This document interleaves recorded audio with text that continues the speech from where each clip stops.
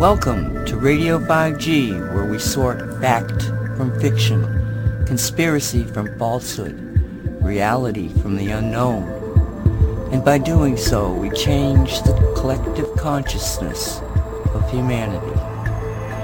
A production of CosmicReality.com.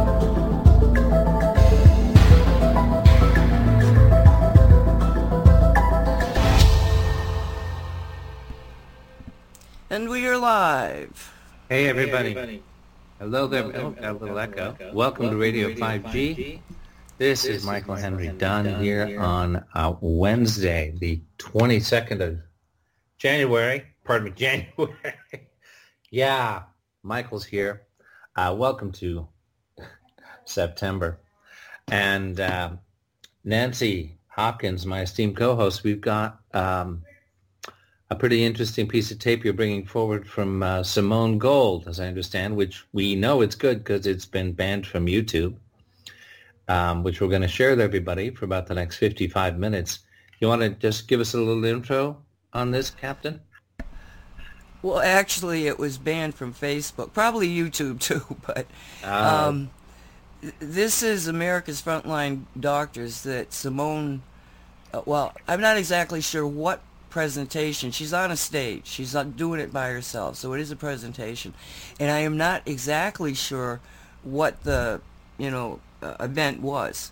But she has been out there. I've seen her. I've heard her on other, talk thingies with other people. But this is the first time that I saw her do her own presentation.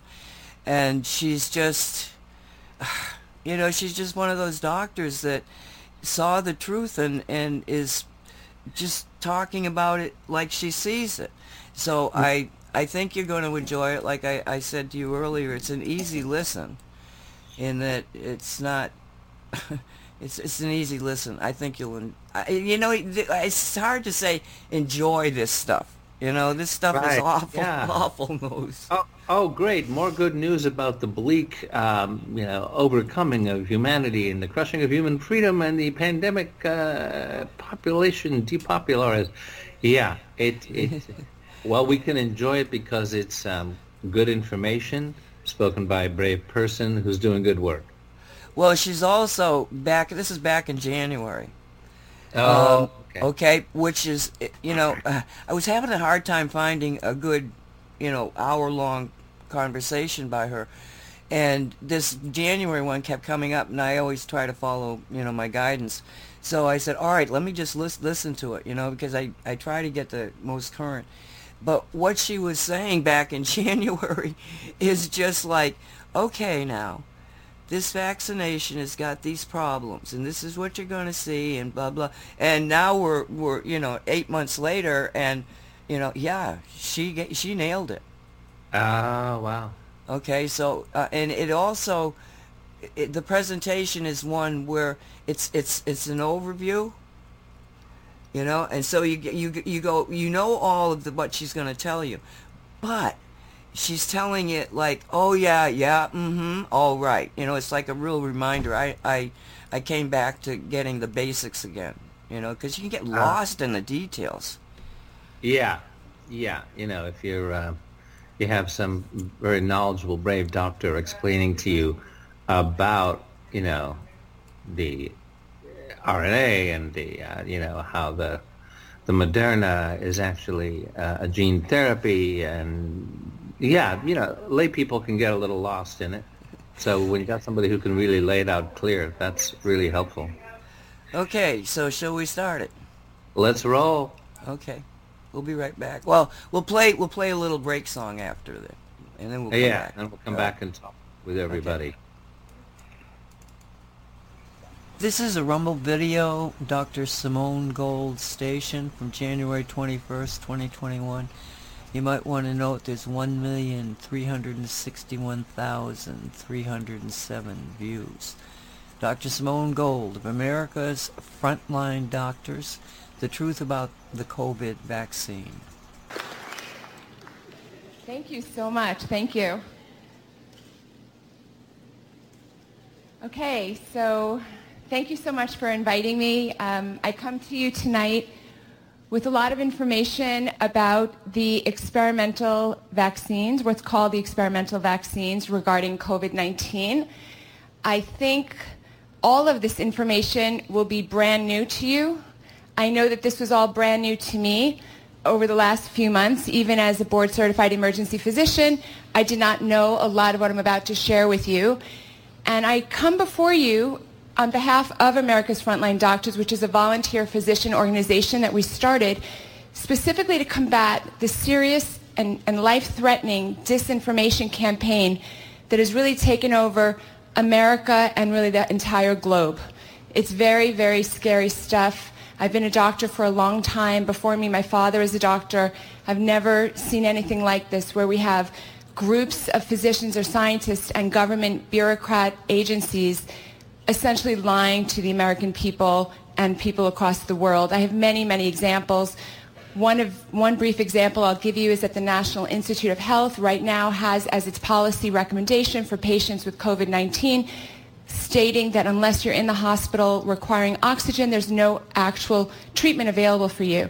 That is a complete falsehood, completely false.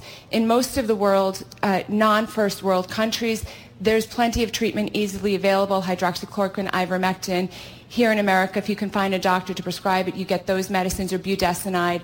There's many options, and this disinformation is why we came public.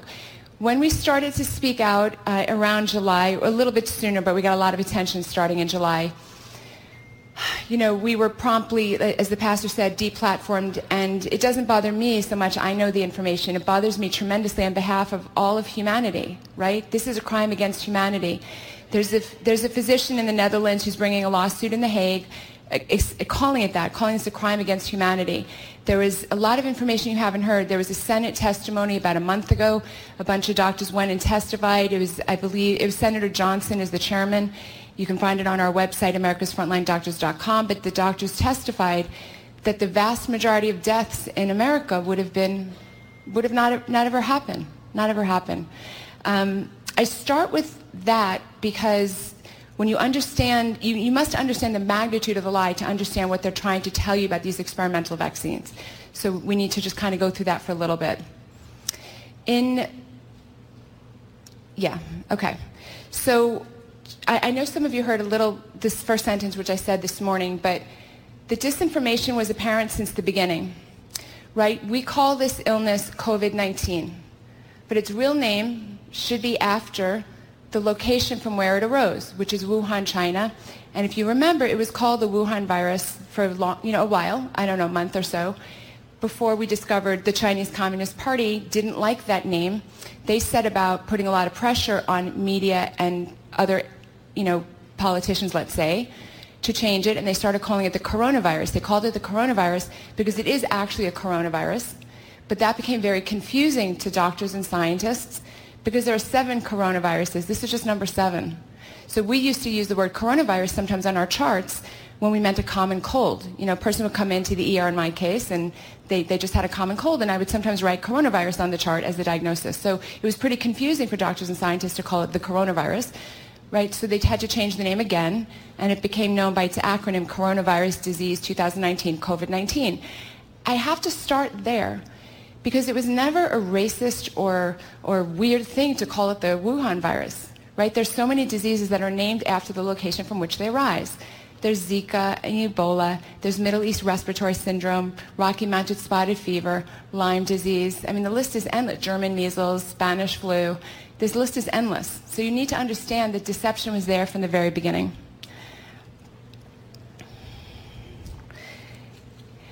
So that was the first big lie. The next big lie, the next big popular, well-known lie was the maligning of this common, ordinary, cheap, safe medication called hydroxychloroquine. Those of you who've traveled abroad, who've taken mission trips, for example, or anybody in the military are quite familiar with this drug. Doctors would just give it out, like candy. I know that I was going to take a holiday to Africa about 20 years ago, and I was a medical student at the time, and they just handed me the pills. Here you go. I never asked any questions. It was a big, fat, nothing burger, taking hydroxychloroquine. All of a sudden, we started hearing as doctors, even as doctors, that hydroxychloroquine was unsafe. you can't understand what's going on with the lies until you understand what an enormous lie this is. Hydroxychloroquine is over the counter in much of the world. Okay? It's taken in many African nations. They call it Sunday medicine because you take it every Sunday. Right? That's like its name, Sunday. People keep it in their pocket the way Americans might keep a Tylenol in their purse. It's absolutely ordinary stuff. It was over the counter really in any country which had malaria or any country that had citizens that would visit malaria countries on holiday. It was over the counter. For example, it was over the counter in France. The only reason it wasn't over the counter in America is there just wasn't a consumer demand. Right? In America, we use hydroxychloroquine for two main reasons. That's lupus and rheumatoid arthritis, and also for malaria for people going on holiday. But generally, it's lupus and rheumatoid arthritis. And for those illnesses, patients regularly see physicians so they can get a prescription for it. That's why it was never over the counter here. Not because it was unsafe. It's been FDA approved for 65 years. We give it to babies. We give it to children. We give it to pregnant women. We give it to nursing mothers. We give it to the elderly, and we give it to the immune compromised. Those last two categories take this medication for decades. There was never a pretense that it's not safe. That's the drug that you've been hearing about for 9 months now, 10 months, telling you it's unsafe. It's an incredible lie of incredible proportions. Once you understand that, you will be suspicious of everything that follows. So that's where I found myself. There I was in the emergency department, treating patients as they came in with COVID-19. And once we had the rapid test so I can confirm the diagnosis, my first patient, who I needed to give hydroxychloroquine and zinc to, I did it, and even knowing the kind of the controversy, I really didn't think twice about it. I don't know. It was fine. I gave it to her. I actually called her the next day. She was so much better. She herself got better within about 12 hours. In about 48 hours, she was essentially completely well. This completely matched what I had read in the scientific literature. I knew many doctors who had done this. I'd read many journal articles. It was completely consistent. What was really shocking and completely inconsistent was my medical director, who calls me the next day and threatens to fire me for doing this treatment. I can't even tell you even as I describe this moment to you, it's shocking to me. I remember the case, the situation, the conversation, and he's saying he's going to fire me. And I said, why would you fire me over this? Well, I don't think it works. I said, well, then don't prescribe it. You haven't read the science the way I have. I know it works. You'll change your mind in a couple of months when, you get a little wiser.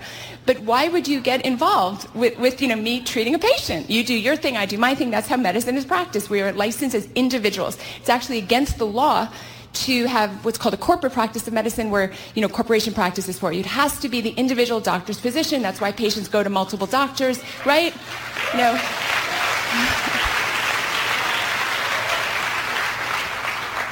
And really almost the worst part of the conversation was not even that he was ignorant that the drug worked, but his reasons for saying that he was going to fire me if I did this.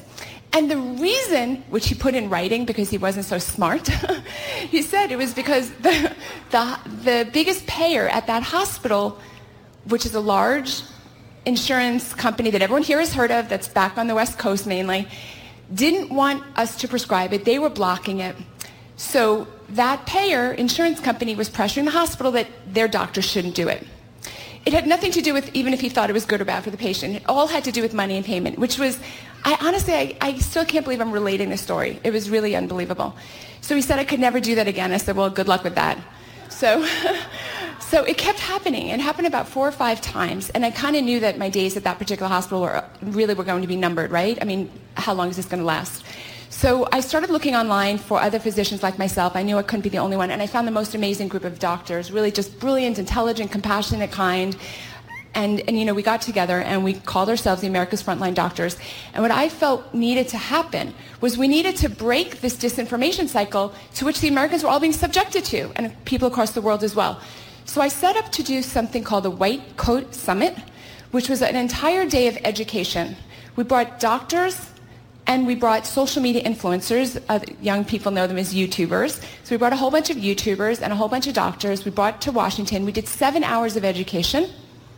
And we laid out all the facts, very dispassionate. Here's the facts on hydroxychloroquine. Here's the facts on lockdowns. Here's the facts on masks. Here's the facts on schools and kids transmission. Here's the facts for the elderly. Here's the facts on other treatments other than hydroxychloroquine. And we did that. In the middle of that day, we took a break and we walked over to the Supreme Court.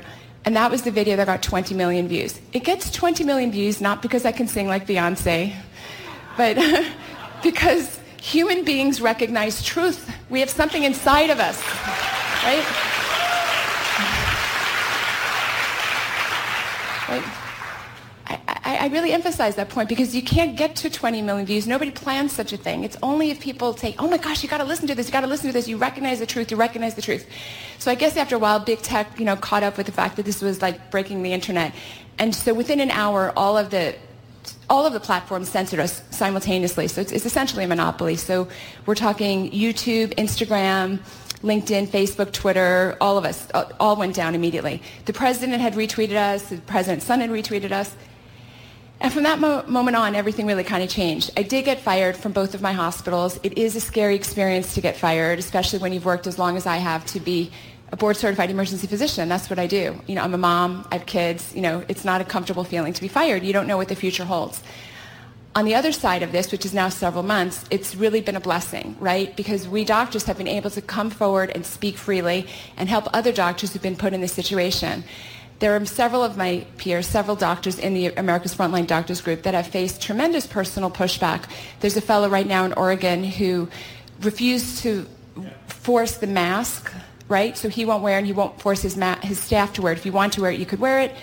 But he was public about it, so the state of Oregon actually yanked his medical license. And when he first told me this, I thought, this can't be possible because you may not know, but I guess I'm also an attorney, and it was impossible to conceive of an event like that happening without due process. I mean, the whole thing about law, if anybody's been involved in the law at all, it's all about process. You've got to go through the process. You can't just pull someone's license. You have to have hearings and phone calls and papers filed and all that. I really just thought, he missed his deadlines, but it was true. They actually just summarily pulled his license. It's unbelievable.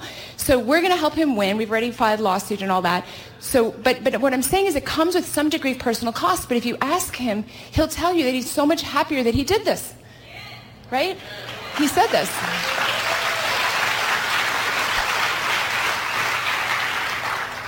He felt that he couldn't bow to the tyranny. So I just want to encourage anybody in their own personal life, when you face that little tyranny on a daily basis, this is Florida, but I hail from California, and you can't go anywhere without a mask, except I do. I go without a mask as much as I possibly can. And you have to take moments like that and push up against tyranny. And it's not just for you, right? It strengthens your sense of freedom for yourself, and it makes you stronger. It's also to role model that strength for other people. So if you feel, yeah?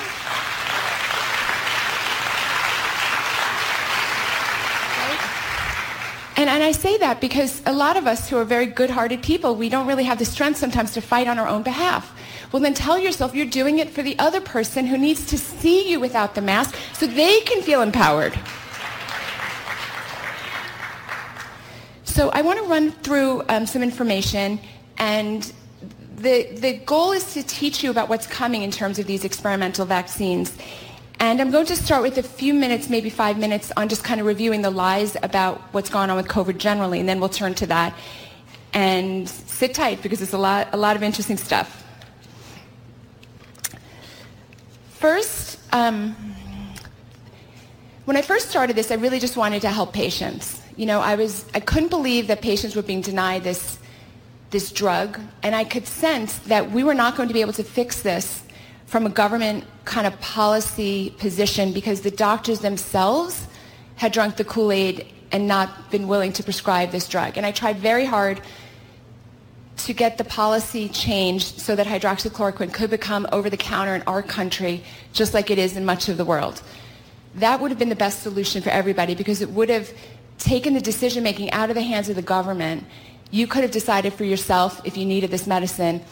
And the advantage of having that pill in your possession meant that the majority of people would have stopped living in fear. So that was the best solution, but we were unsuccessful in getting that. So I did the next best thing, America's Frontline Doctors, not I, just a group of us, and we made getting hydroxychloroquine available for the entire nation by going to our website. Then you can consult with a telemedicine doctor, and whether you have COVID or you don't have COVID, or you're just worried about getting COVID, you can get yourself a prescription and they mail it to you. That was the first thing we did, and I felt so strongly about it, just because that's a practical way that you can try to lift the fear. But I learned pretty early that the big fight was the fear. The big fight wasn't the virus, it was the fear. That was my response to the fear. was to give people a practical solution. Now, the fear has led to people, they really just want to go back to normal lives. So they're either kind of consumed with fear or consumed with just being weary of the whole situation. That is what I think is leading to people making what is really a fundamentally irrational decision to rush headlong towards an experimental medication. They just kind of want to get their lives back, right? We've been told, oh, get the vaccine, you'll get your life back. I have to give you the bad news. That is definitely not what's going to happen. Whether you take a shot or you don't take a shot, it's not going to happen. You know, Dr. Fauci has gone public already with saying, and as many others, the Surgeon General, many others have said, it was in Business Journal just today, Business Insider, I think just today, you know, this so-called vaccine, experimental biological agent, actually doesn't stop transmission. You're going to have to keep going with the masks and the social distancing. It actually changes nothing. Once you hear that, you really have to question why you would put yourself in that situation. So that's the starting point. Let's talk about some enduring COVID-19 myths. First of all, I'm glad that, you know, I can't be deplatformed here, but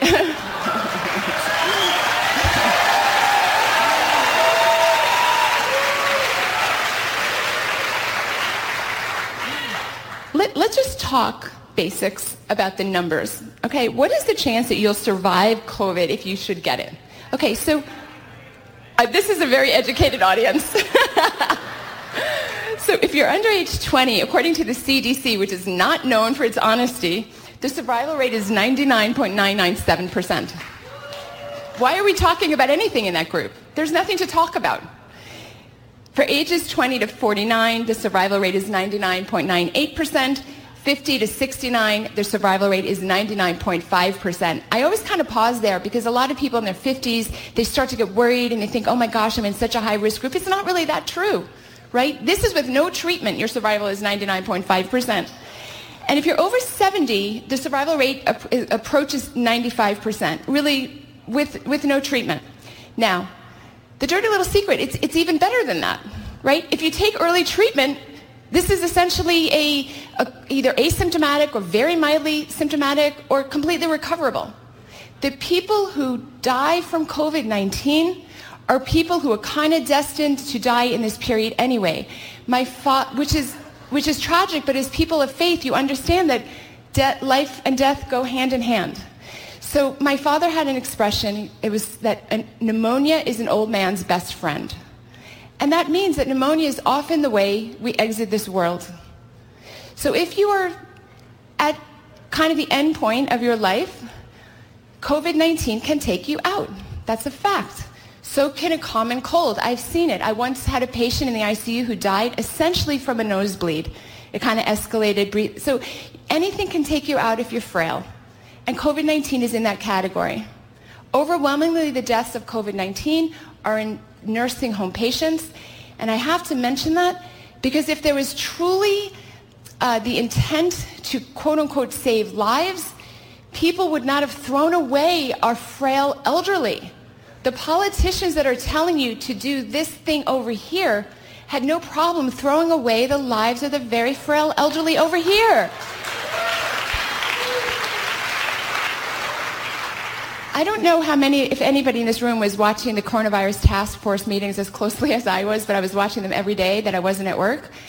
And I remember watching Governor Cuomo, and he was saying that he had to protect the elderly, had to protect the elderly, had to protect the elderly. I thought that was great. And then one day, literally out of the blue, because I was watching it every day, he made this rule that patients from nursing homes who went to the hospital with COVID-19 but were survived and were ready to be discharged from the hospital could be sent back to their nursing home, and the nursing home was not allowed to ask if they were COVID positive or COVID negative. In other words, they could completely intermingle with the other patients. Now, to remind you, that big Navy ship that was stationed off of New York City and the Jacob Javits Center were virtually empty. Now, what's amazing about that, as an emergency physician, I know all the time we have bed problems. You don't have a bed here, you don't have a bed there. But it was a complete lie to say that there was no room for these patients or they would lose their beds in the nursing homes. There was thousands and thousands of empty beds between Jacob Javits and the Navy ship. And I remember watching this and thinking, that is unbelievable. He's like an executioner. It was incredible. So I wouldn't believe anything that somebody like that has said. tragic. It was really tragic. You know, he'll have to answer. Yeah. Yeah. So I start with all of that because you have to understand that the magnitude of the lies is just so enormous. Are you all, should I take a moment? Are you all familiar with the Lancet, the controversy with that? This is a good one. Okay. All right. So I digress here, but it's too good to leave out. So the Lancet is probably the world's most famous medical journal. All right. New England Journal of Medicine is probably second most famous, JAMA, third most famous.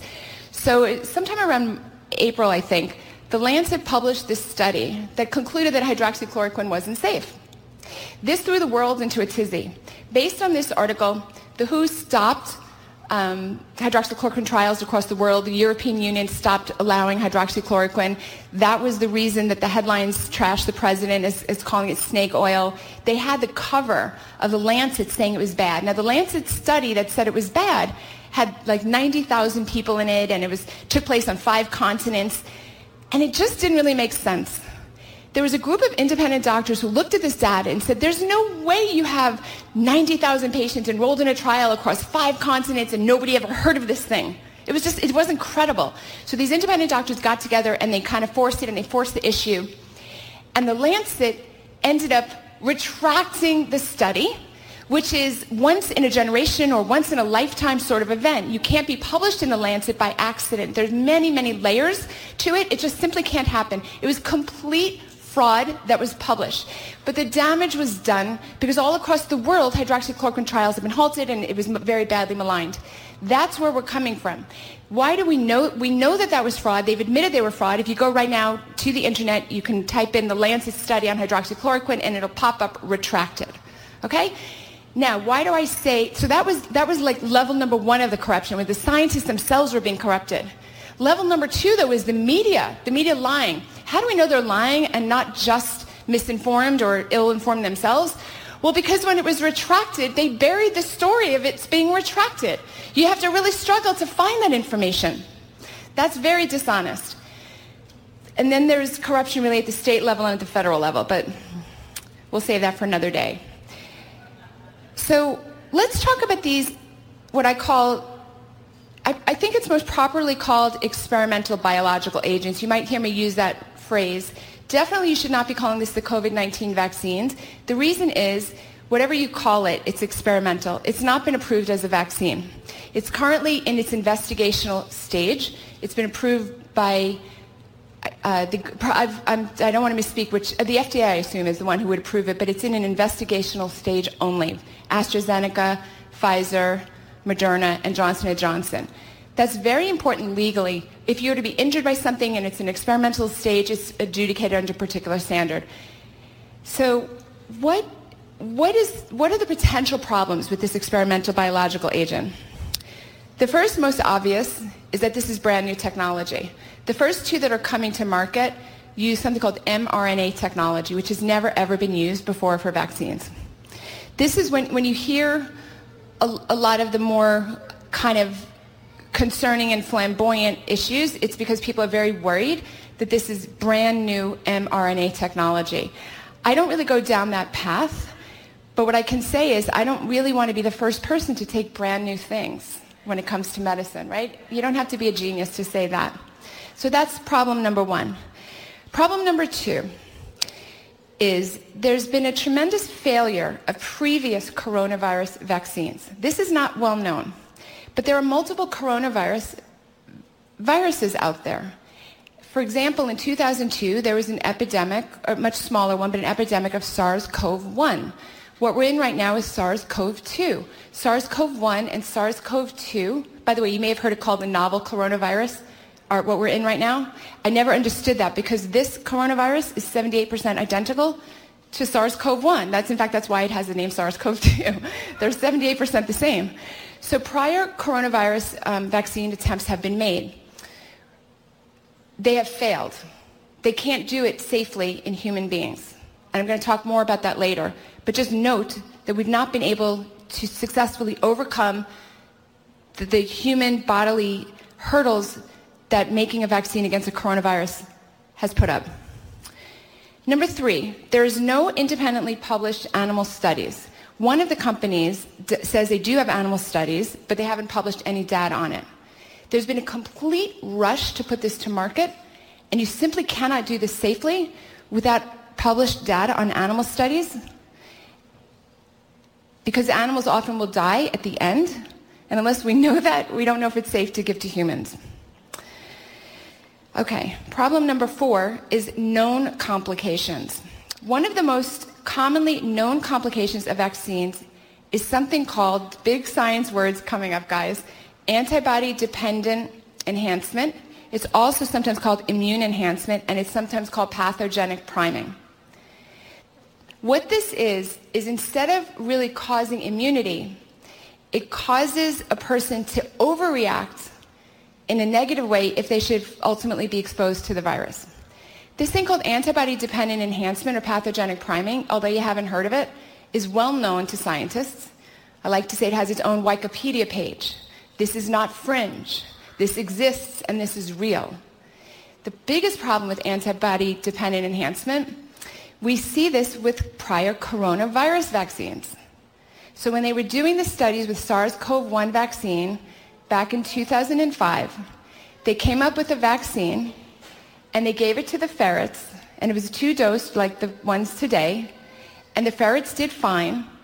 After the first dose, they did fine after the second dose. Later, they exposed them to the coronavirus SARS-CoV-1 in the wild, and the ferrets died. That's why SARS-CoV-1 vaccine never came to market. Antibody-dependent enhancement. You can find all the information I'm discussing on americasfrontlinedoctors.com, vaccine information. Also, I'll get to at the end at the stopmedicaldiscrimination.org site. It has it there as well. Everything is well footnoted and referenced. So known complications include antibody-dependent enhancement and also some of the things you've seen in the news, like neurologic problems like transverse myelitis, Bell's palsy, Guillain-Barré, etc. Those are known complications with vaccines that already exist. There's also a lot of issues with unknown vaccinations. I think what's going wrong on the other side is a complete lack of respect for what you don't know. We don't know what we don't know until you discover it. I mean, these are the things parents teach their children. They don't know enough, right? So what are the potential unknowns? Well, something that I learned this year, actually in the last few months, which I was shocked because I never saw this anywhere in the newspaper, and I'd like a show of hands from anybody here who's heard of this before my mentioning it. Has anybody here heard of potential fertility problems with this vaccine? That's amazing, you guys. I did not know this myself until about maybe 2 months ago. So I had to look into it. And by the way, the America's Frontline Doctors put together 10 doctors working for more than a month to put together all this research. So there's a question if this vaccine, a biological agent, I should say, affects this thing called the syncytial trophoblast, which is a layer on the placenta. Now, it does seem to do that when you're sick with COVID-19. The problem is that these mRNA vaccines kind of mimic having COVID-19 indefinitely. So while COVID-19 could be bad for the placenta and the baby if you get it like in the middle of the pregnancy, eventually COVID-19 goes away and you go about your life and then you're good. There's a question if this type of experimental agent does that same negative effect to the syncytial trophoblast layer of the placenta, and it would do it indefinitely. This is not a conspiracy. As a scientist, I'm telling you, we don't know. We don't know. Scientists better than me, right? There's the 2 guys in Europe that were ex-Pfizer executives that complained about this and filed a petition with the European equivalent of the FDA saying you've got to not approve this as an emergency experimental vaccine because we haven't answered the question on the antibody-dependent enhancement and we haven't answered the question on the placenta. It hasn't been answered, that it's dangerous to release this.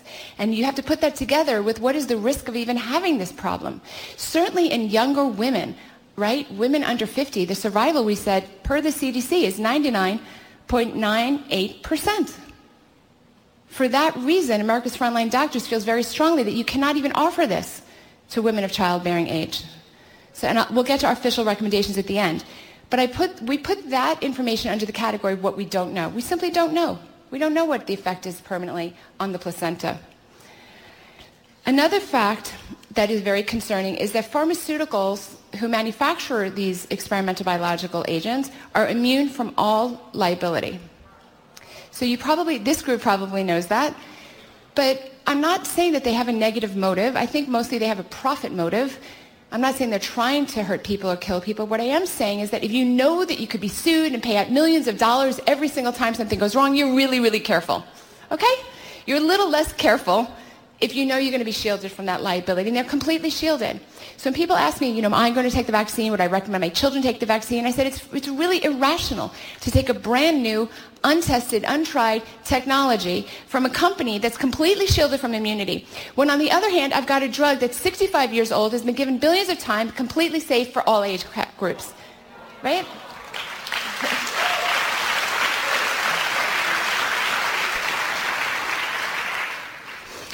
Now, those are the safety concerns with this experimental biological agent. What are the concerns regarding the effectiveness? Now, what's super shocking is that there's no proof that this biological agent actually stops the transmission amongst people.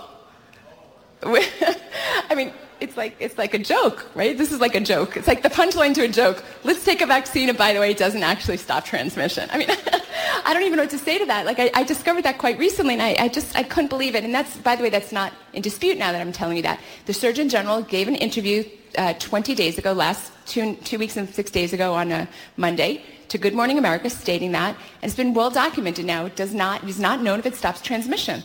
I think what's going to happen, it's kind of putting people into sort of an asymptomatic carrier kind of state. In other words, people are turning positive. You might have started to see some news stories now, people taking the vaccine, and now they're testing positive for COVID-19.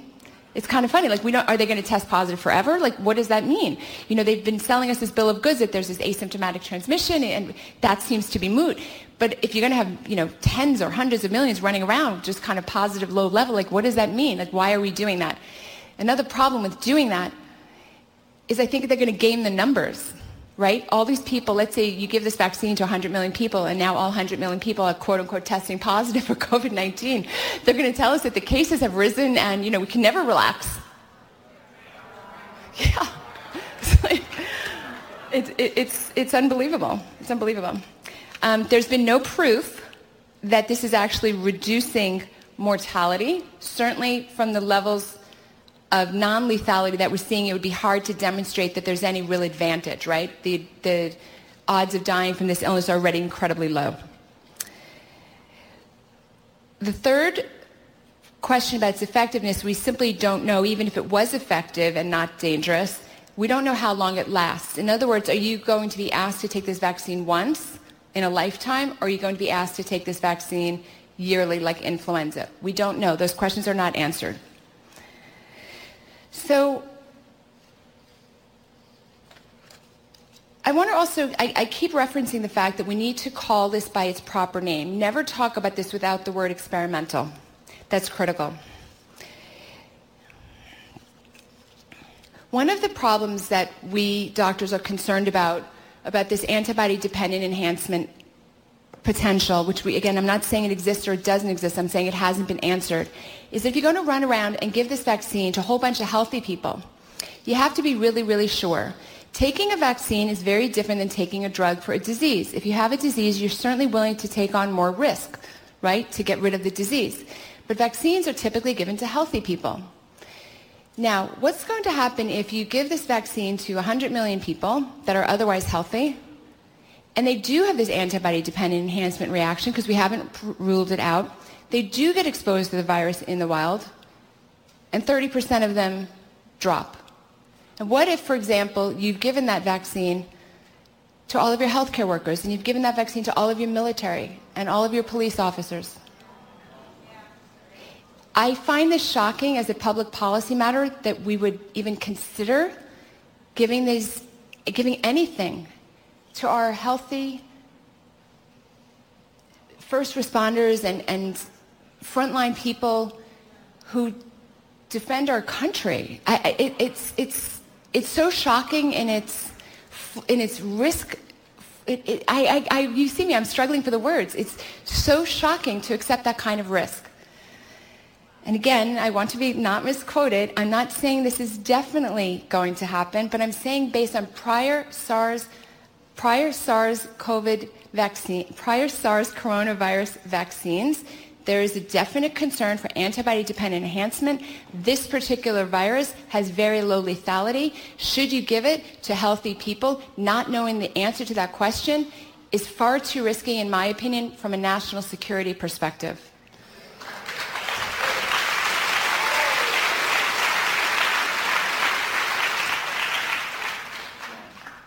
You know, the more you dig into this stuff, the more upsetting it gets. So I gave this talk only once before, about 2 weeks ago, and I approached the Black community. I'd like to just talk straight and openly. I was well aware as a physician that African Americans and other Black and brown minority persons had a natural antipathy towards vaccines. And I wanted to give them the science behind it, so I ended up digging deeply into that issue. So let me share some things that I knew some of these things, but I did not know most of these things prior to this year. Many of you in the room, I'm sure, have heard of the Tuskegee experiments. We all know that, okay? But there's a lot more than that. I was curious as to why the antipathy was so strong. So let me give you some examples of where vaccines have gone wrong for Black and brown people. So with the rubella vaccine, race and ethnicity were shown to affect the antibody responses like at a higher level than compared to Europeans. With the measles virus, I think many people in this room, they also had that same experience. With pertussis, was also the same. With the Inuit, they also had the same problem with the measles. Haemophilus influenza also had the same difference in their response. And the hepatitis vaccine also had this similar different response amongst races. Specifically, white boys were 64% less likely to have autism diagnosis relative to non-white boys when they gave the hepatitis vaccine to babies. Now, literally as a physician, I did not know this, right? Here we have examples, well documented in the scientific literature, of 6 different vaccines that were affecting people differently based on their races. Now, why is this important? Because when you read the language that the government is putting out about how to prioritize the vaccine, the experimental biological agent, they are making an overt and covert attempt to push this heavily on blacks and browns. I'm going to give you some specific language because it is just shocking. Just bear with me one moment.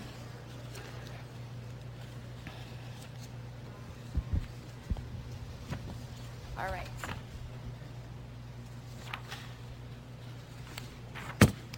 Okay. The CDC is telling the public at large that getting an experimental vaccine is a good thing. But it is additionally telling black people that getting the vaccine is racial justice and it's an advantage. Now, this is from the Center for Health Security.org, Interim Framework for COVID-19 Vaccine Allocation and Distribution in the U.S. This is the government's words, is that getting the vaccine early is social justice, racial justice. And I just have to say, as a scientist, I found it bizarre that we're talking about racial justice. Either something works scientifically or it doesn't. There might be racial differences in terms of dosages. We've seen that now in the prior 6. But how is it racial justice to sign up first for an experimental biological agent that we don't know?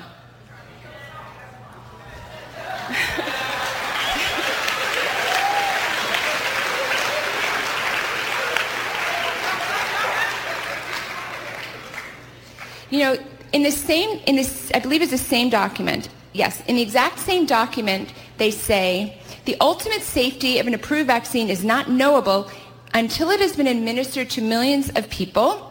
It is possible that certain adverse effects may occur more frequently in certain population subgroups, which may not be apparent until millions are vaccinated. Pharmacovigilance track and trace systems will provide critical information that will inform adjustments to the allocation. That literally is in the same document as let's give it to black folks first. you can't even make this stuff up. So they also said that, it was our words, the most disenfranchised members of society are to be vaccinated first. Their words, quote, racial and ethnic minorities, tribal, incarcerated, rural, disabilities, underinsured, people who work in school settings, and nurses, and we must prioritize blacks and Latinos to reflect fairness and justice. Now, I just find this so incredibly offensive. We know exactly who falls from COVID-19. It's nursing home patients. It's people with 2.6 comorbidities per person is average. People over 75 are living in nursing homes. This is who should get the vaccine first if you believe the vaccine is safe and effective. That's it. And I feel very offended on this because, the people who they're going to target first, honestly, are my friends, which are all the black nurses that I work with in the ERs, because I've spent my whole career in the inner city. And so they're all being told, you got to line up, you got to take this. And I'm thinking to myself, well, you're about 45 years old, 50 years old, you're in good health, you're working every day. Why should you be prioritized? There's no actual increased risk to the healthcare worker. The risk, we know who it is. It's the 80-year-old woman who's living in a nursing home, or man who's living in a nursing home, who's got bad heart, bad lungs, diabetes, especially obesity is a big deal. Those people are at high risk, okay? It's not your 45-year-old nurse. It's not your 35-year-old cop, okay? And any other discussion I find very disingenuous. Now, in case you didn't, believe that, you went further into these documents and you find the language that, they talk about targeting the black community by understanding their quote-unquote vaccine hesitancy based on these prior issues with prior vaccines and Tuskegee. But they have, actual policies. They say, this is from hhs.gov, Strategy for Distributing COVID-19 Vaccine. They say we have to focus on targeting key populations and communities to ensure maximum vaccine acceptance. And they talk about, and they quote the Bill and Melinda Gates Foundation, about how to manipulate the media and silence opposition to it. And then they put very, famous, handsome, celebrities saying that they're going to take the vaccine, Obama being one of them. And it's very clear, it's just very, very clear what's going on. So I say to you as a scientist, do you want to be first? If you want to be first to volunteer yourself for track and trace system, enrolling yourself into a medical trial, I don't think I explained that clearly. Let me back up for 1 second. If you take the vaccine, you're being enrolled in a pharmacovigilance tracking system. It means you've enrolled yourself in a medical trial, which is fine if you want to be a good-hearted individual, very altruistic, and you want to enroll yourself into a medical trial. Fantastic. I can tell you as a physician, very, very few people do that, okay? But if you want to do that, that's fine. But most people are not aware that that's what they're doing. This pharmacovigilance tracking system tracks you for 2 years. It's set up by the Department of Defense. It was handed off to Oracle and Google to put the data together. How is it that people want to sign up for this system on an experimental, and how is giving it to black people fair racial justice? I don't know. Maybe someone smarter than me can figure that out. It also put into, once I started reading these documents about what I thought was just pure racism in these documents, it kind of made it clearer to me why we were hearing so much about racial issues with COVID-19. In my experience as an ER doctor, I didn't see any real racial issues at all. We saw white people, Latino people, black people, people got it. Basically, if you were old and frail and you got it, you were sick. But I never really saw racial difference, and that's not true. There are other things, obviously, that have racial differences. So I remember thinking, this is weird. AOC would get forward and say, oh, it's really bad against black people. This is terrible, and it's discrimination and all that. Here's what I want to say to that. It's true that there are many areas where black people were disproportionately affected by COVID-19. So an example I like to use was in New Orleans, Louisiana, where blacks made up 31% of the population, but they made up 70% of the people admitted to the hospital with COVID-19. So on the left, they were saying this was because of racism. But when you look at the data, there does not yet appear, and I think never will appear, to be an independent risk factor, right? We know what makes people really sick. It's diabetes and obesity primarily, and then, other serious medical problems. Now, also living in a very crowded area, working in a very crowded area, the reason I don't think this is ever going to be shown to be a race problem, is things that you just know by common sense. One is, it's been all over the world, all races. Okay, we can just start with that. Second is in areas of the world where people have those high individual risk factors like diabetes or obesity and other illnesses, and the group risk factors such as living and working in tight quarters, it's not black people that get it at a worse rate, it's those people in those situations. So in Louisiana, it was black people, but in the UK, it was Middle Eastern and East Asian. In other words, the people living in those crowded, dense areas that had diabetes, those are the people. It didn't matter what the race was, it just mattered if you had those individual or group risk factors.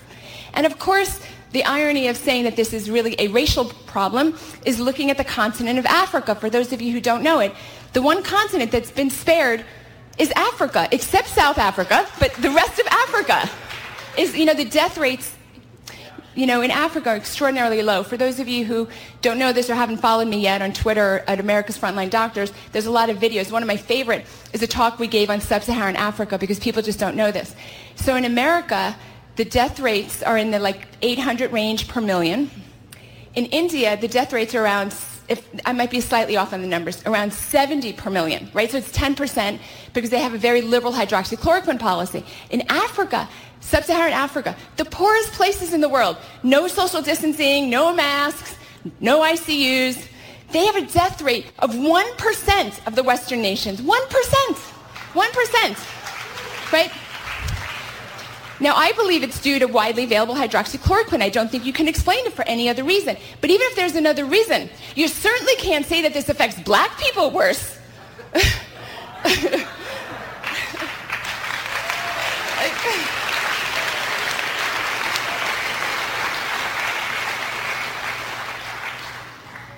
So I would just not be signing up for this immediately. I would, if I was a mom, again, I think of my friends, the nurses. If I was a nurse and I was a mom, I'd be like, you know what, I'll just wait. Let me just wait a little bit. Let's just see.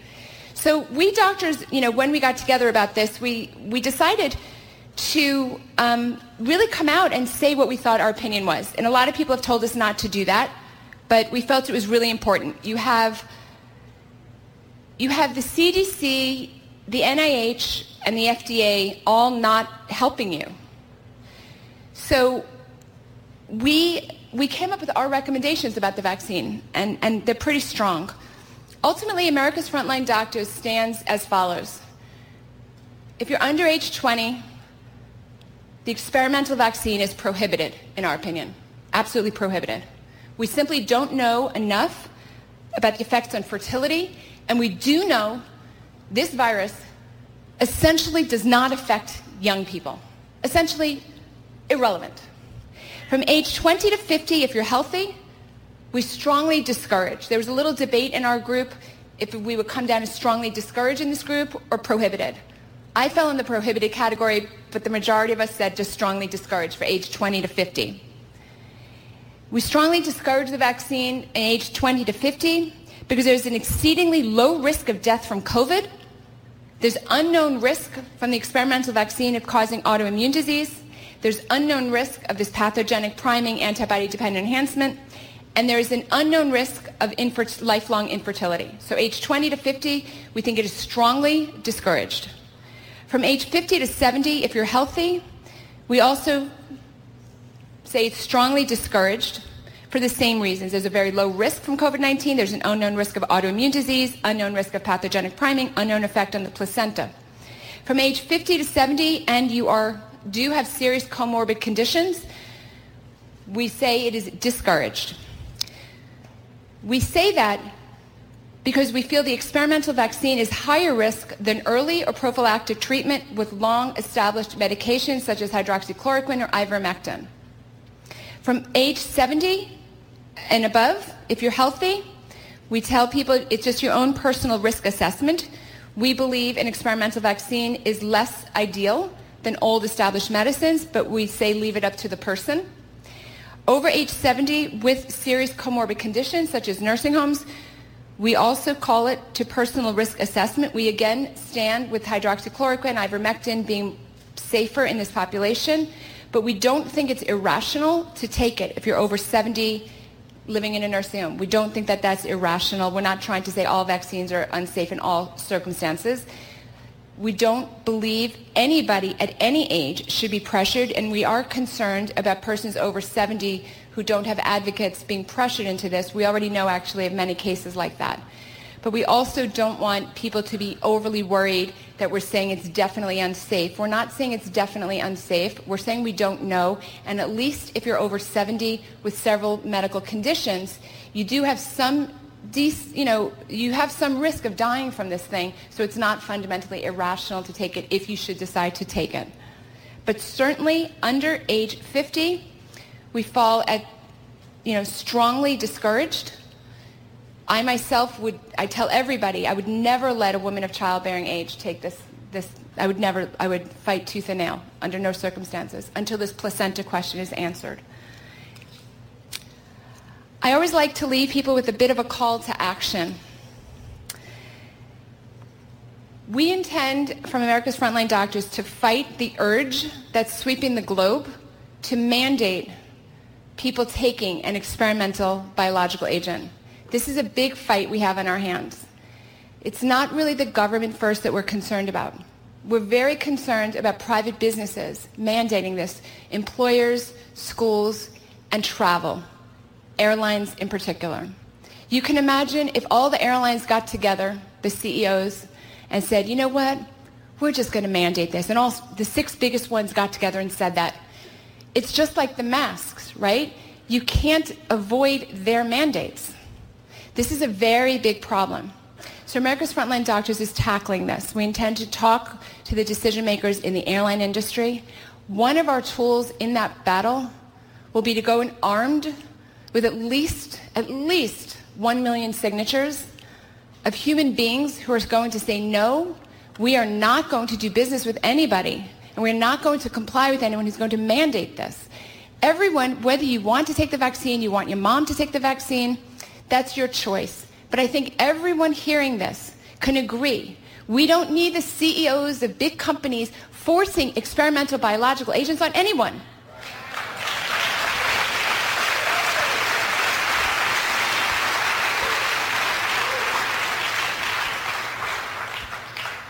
What I need you to see now, though, before we get to that point, is that we are going to be at their mercy if we don't get ahead of them.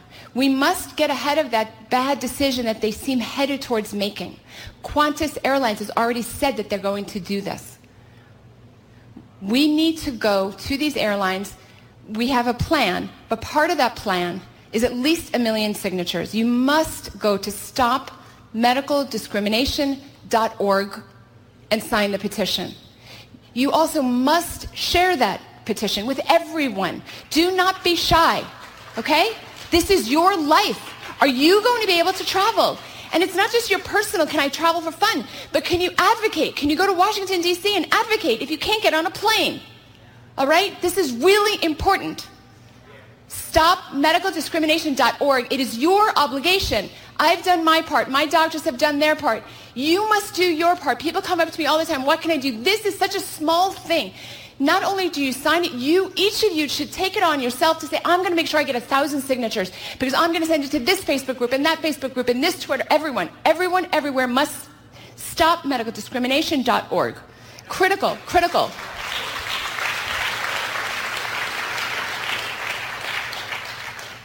If you are part of a union, you should be bringing this to the union as a humanitarian or human rights issue.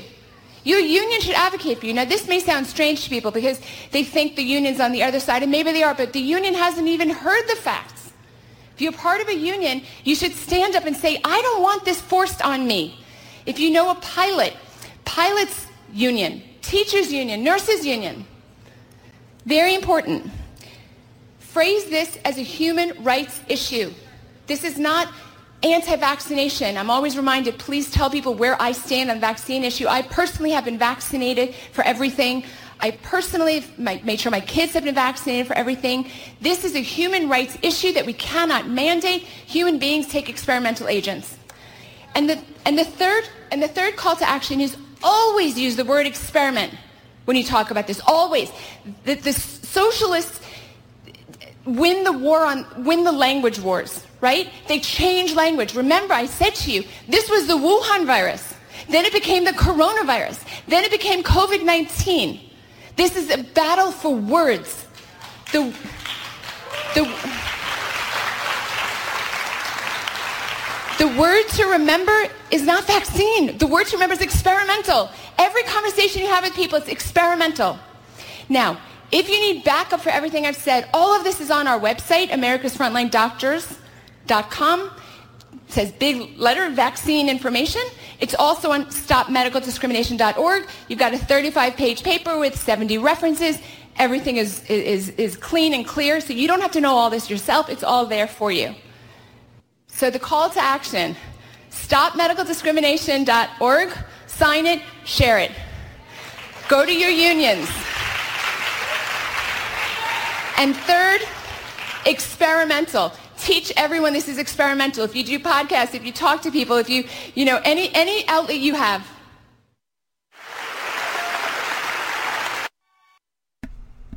And we are live. Are you there? Are you muted? Oh, yeah. Now I'm here. Okay. Wow. All right. Well, I love that song. Get your blood flowing, that's for sure. Smell the blood of freedom. G5 Obama, hold Toledo. I mean, I'm just seeing as I'm listening to this, Nancy, I'm seeing thousands of people at gatherings singing this, marching with this. So this came out back in January, and here we are in September. Do we have any updates on Dr. Simone Gold? I mean, I went right to the website. I went right to both websites that she's urging everybody to go to here. Again, that is americasfrontlinedoctors.org, and also in order to sign the petition, go to. Let's see, it's a slightly different. No, it ended up being the same one, but I'll pull it up in a second here.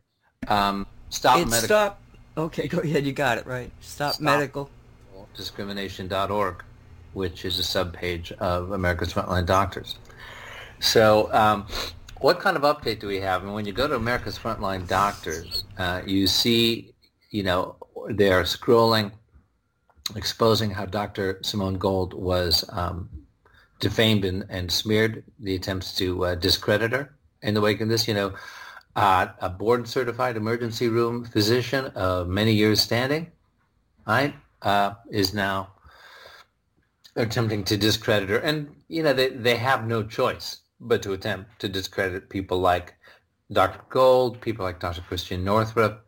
And it's ludicrous, when you look back at their lives, their certifications, their, like with Dr. Christian Northrup, you've got somebody who's been on every major mainstream news platform and show, and Oprah and Good Morning America, and, with her brilliant work on, for women's health and medicine, like, oh, she comes out with the truth about COVID, and suddenly this media darling that she was, they come up with ludicrous attempts to discredit her. And the same thing apparently with Dr. Gold. I haven't had a chance to look at the details yet.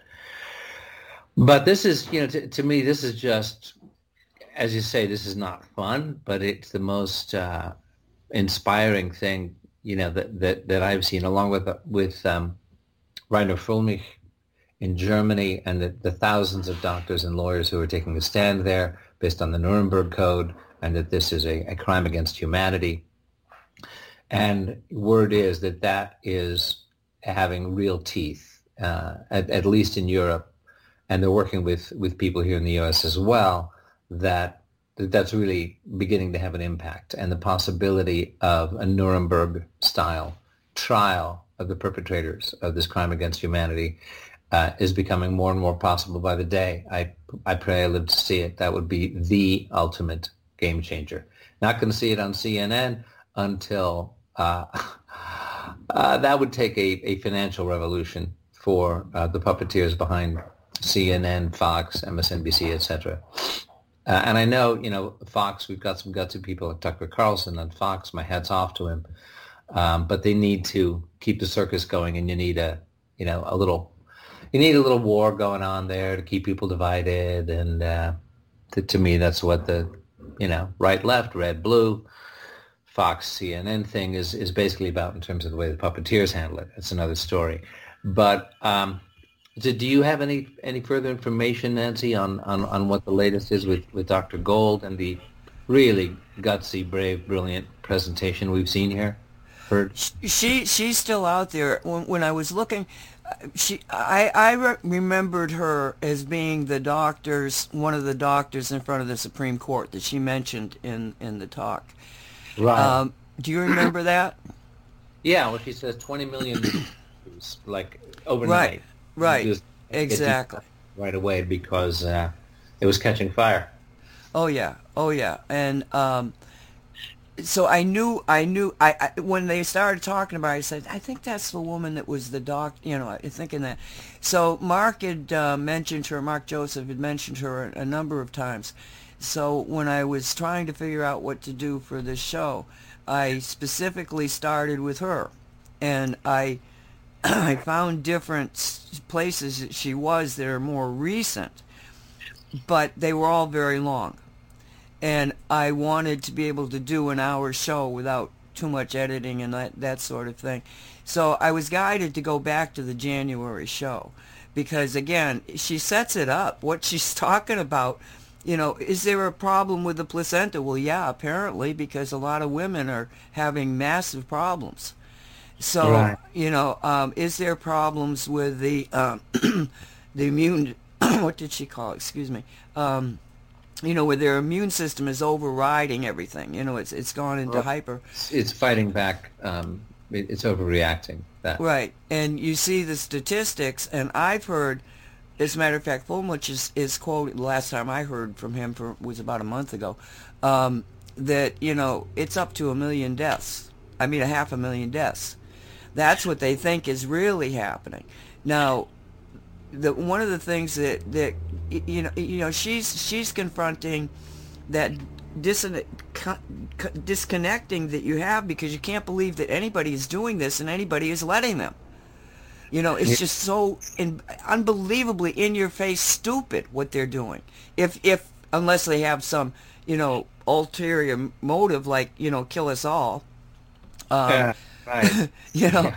And I mean, how difficult is it for people to really grasp that? Yes, they're trying to kill us all. Sorry to bring the reality to your face, but that's what they're trying to do. And it's just so blatantly, how can this happen? Well, please, people, don't you remember World War II? Of course you don't, because they're trying to bury it. And how many people died? It wasn't just the Jews, it was the intellectuals. The intellectuals were really the first ones that started going down. And what do you got? You got your doctors and your scientists who are saying, wait a minute here, there's something wrong. And who are they attacking? Those people. Who are the next people they're attacking? People like you and me. People that are saying, wait a minute, there's something wrong. Well, we're not as important as those people because they've got credentials. We're just, dirt in the streets yelling, something's wrong. And, I mean, it's just like, we're repeating history. And it's so frustrating to me, Michael, because I read, I studied, I know that war. I know what happened in those concentration camps. And I came away with it, and I should never have asked that question. How did the German people let this happen? Because right. I'm watching America do the same thing. Yeah. Never should have asked that question. Right. Well, it's unavoidable. And, it was not something that I knew, actually, until it started to be brought out in the context of COVID, that one of the early fears the Nazis played on in attempting to demonize the Jewish population to all of Germany was they have a communicable disease. You are in danger from the mere presence of Jewish people. I did not realize that was one of the early fear factors that was used. You've heard of that, right? Yes, I have. And as a matter of fact, I did another taping thing type of thing, and there was a group of people who survived the Holocaust, who came together under a rabbi and begged people to pay attention, that they had seen this happen before. And I'm thinking that they may have mentioned it there. But I'd heard, no, I didn't know about it. For all my study, I did not know that until now. But we got the people that were in Germany when it started up that are saying that's what they did to us. Yeah, and then when you get Biden coming out and saying now, that this is a pandemic of the unvaccinated. Fear, despise, demonize those who have chosen not to take this experimental biological agent. I'm going to call it EBA for short, which is what it really is. It's not a vaccine. And the way Dr. Gold just keeps saying, keep naming it. Words are powerful. Words create the story. This is, in fact, an experimental biological agent. That's the way it's being treated in the categorization, the record keeping, which is now with what? Google? Great. That's comforting, in terms of what this is actually characterized as in terms of World Health Organization, CDC. They all know this is an experimental biological agent for, for a virus with an incredibly low lethality rate. Yeah. So anyway, experimental biological agent is one piece of language that I'm going to keep. And it is these words. They are so powerful. Everyone says, oh, vaccines are safe and the anti-vaxxers are crazy. And hey, would you refuse to take a smallpox vaccine? Would you refuse, all the wonderful, it's like the demonization according to just twisting words so you can twist the story, so you can amp up the fear. That's the pattern. And personally, as a storyteller, you listen to this crowd respond to this doctor telling the truth, and like she said, you recognize it in your bones. Yes, facts and, the intellectual processing of facts and using your discernment to figure out, hey, is this fact really a fact? Or, it's a study by who funded the study, what's their bottom line, what are the proper, and then there's intuition. And if you work on it and you develop it, your gut kicks in. Okay, I'm processing facts here, and I'm getting an overwhelming gut response to listening to Dr. Simone Gold. And I'm hearing truth in this woman's voice who's got the background and the certification and the knowledge and the science, and she's also got the compassion and the courage, and it just rings in every note of her voice. So, we started having conversation before, but we've got two different RN sisters. Your RN sister is somebody who has not drank the Kool-Aid. Exactly. And is able to see the truth. If she listened to Simone, she would be like, oh yes, oh, uh-huh, oh, yeah. Right. Now I've got an RN sister that, let's see, okay, so let me, people that have heard me, I'm telling this story, but because I'm telling this story because this is what we're confronting. Okay, so I had a situation where she went off on me about 2 years ago, and I have honestly not had a conversation with her since, except about a half a dozen regarding football. That was it. And, I know that the only two safe conversations are whether in football with her, right? But it's her birthday, and she has been more like a daughter to me than a sister for all these decades. So I call her up and I say, happy birthday, and she starts right off the bat telling me about my brother, Jim, who apparently is got COVID because he's got the symptoms of COVID, and she starts going off on this. And I already know that he does not have COVID. I scanned him. He does not have COVID. It was like, does he have COVID? No, he does not have COVID. Okay, so I'm not going to worry about him. But she's going off on him, going off about this, and I had just had a conversation, not the hour before, with Mark Joseph regarding ivermectin and the fact that the Japanese government is endorsing it and telling their people to go on it now, prophylactically. And so and because she was an RN and because I wanted to know more about this, I'd heard it, but I mean, this, now that the Japanese government has made this, I'm going like, well, let me pay more attention to this. And so I asked her about it. I said, have you ever heard of ivermectin? Oh my God, I shouldn't have said that. because all of a sudden, I said, I said ivermectin because the Japanese government just endorsed it. And she's like, oh, shit, yeah, all these conspiracy things and blah, blah. I mean, it's like, and I said, wait a minute. I said, the Japanese government just endorsed it. I read all the medical journals, and this is just, blah, blah, blah, blah, blah. And she says to me, I know how you think, and we're not going to have this discussion. And I said, okay, have a good day, bump. And I sat there for about 3 minutes, and then I deleted her from my phone contacts. Because I was totally over it, right? So then she sends me an email. And this was like a week later, she sends me an email. And she says, I really want to, have some kind of a relationship with you. And, how'd she put it? You never asked me what my experiences were with being a frontline, person. And so I said to her, I wrote back and I said, well, guess you haven't noticed I haven't talked to you in 2 years. About anything. And, then I went into the episode, specifically the episode where, that I was over it. Nobody talks to me that way.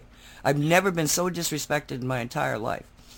So anyway, so I said, so that's why that happened. You've been deleted from my contact list.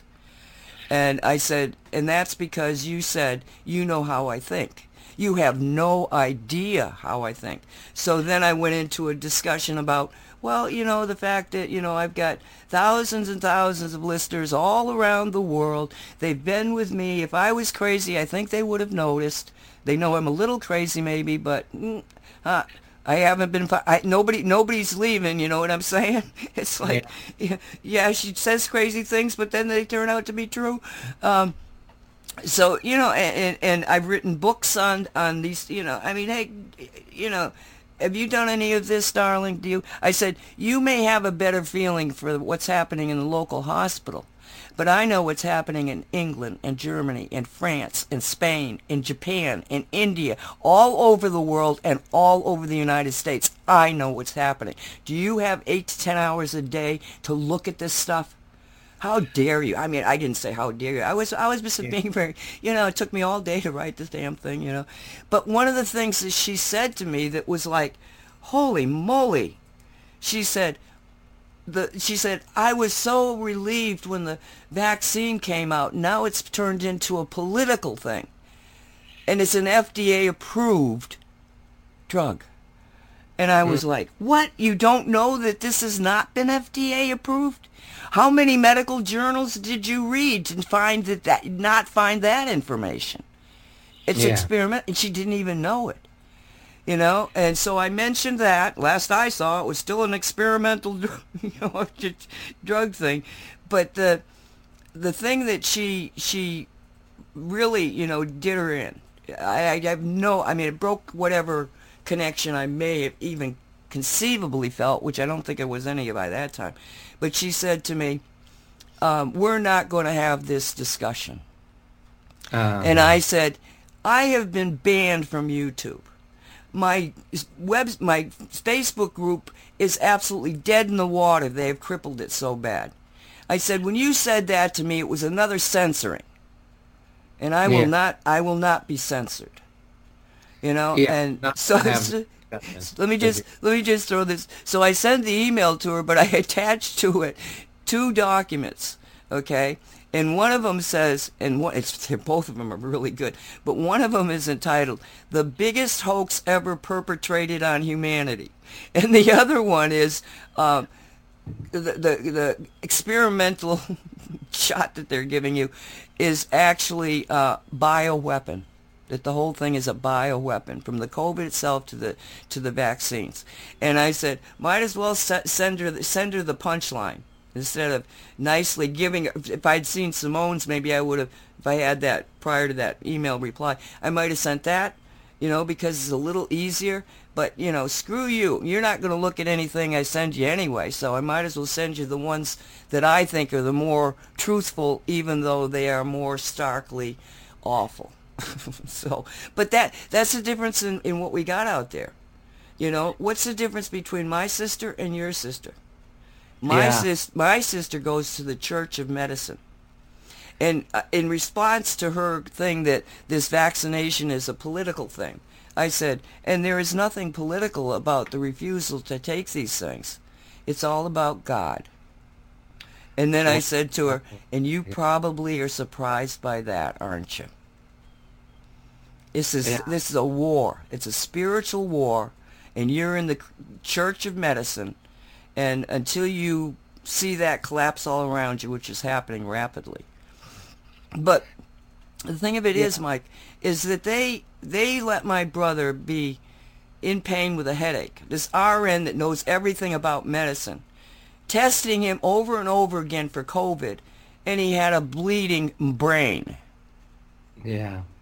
You know, and a bleeding. I'm surprised he's still alive. This has been almost 2 weeks. Normally, you've got hours to stop this. You know, but here, you're all looking at COVID, and that's one of the things that's being brought out, is that you go to the hospital, you test positive for COVID. So then you go on the COVID standard of care, which is a legal document to keep everybody from being sued, right? And you miss the fact that the guy had a bleeding ulcer, and he dies. Yeah. Everybody's focused on COVID. Absolutely. And, In my case, it's my brother's brain. Have just disappeared. There's no concern about any of the other hundreds of, viruses or diseases or conditions. I mean, this is a somewhat oversimplification, but yeah, the focus on COVID is eliminating things. And I would say, that your sister, okay, so she's going to the Church of Medicine. Well, she's probably really going to the Church of Big Pharma.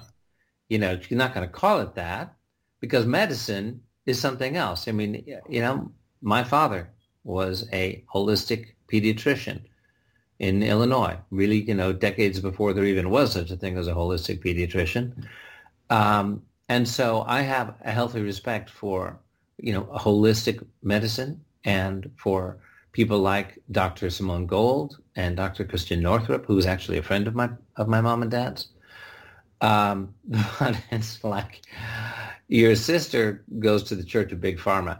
And who's the Church of Big Pharma? Well, the puppeteers behind the big pharma companies, the majority stockholders of those companies are also majority stockholders and puppeteers and controllers of corporate media, of military-industrial complex, of the, corrupt financial elite. It's the same folks.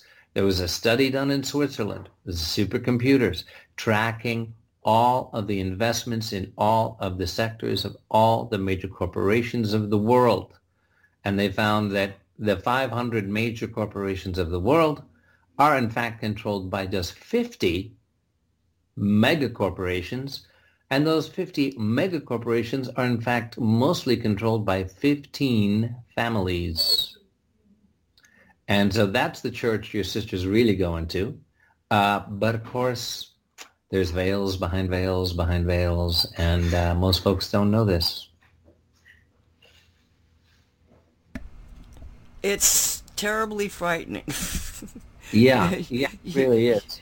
Because it to us is so obvious. I mean, these people are doing things that, well, first off, if you just look at what Biden and his group are doing, we are not under the Republic. I mean, we used to say we're not under the Republic, but we're not under the Republic. We're not under anything that is even vaguely familiar to the Constitution.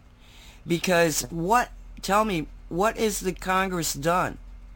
He's been making all of these rules. And at one point, you remember about the rents, that the rents were being the landlords couldn't get their rents.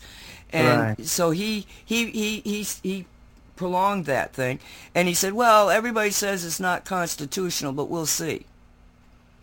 And in the meantime, you've destroyed all these landlords while you're waiting for the Supreme Court to make a decision on this.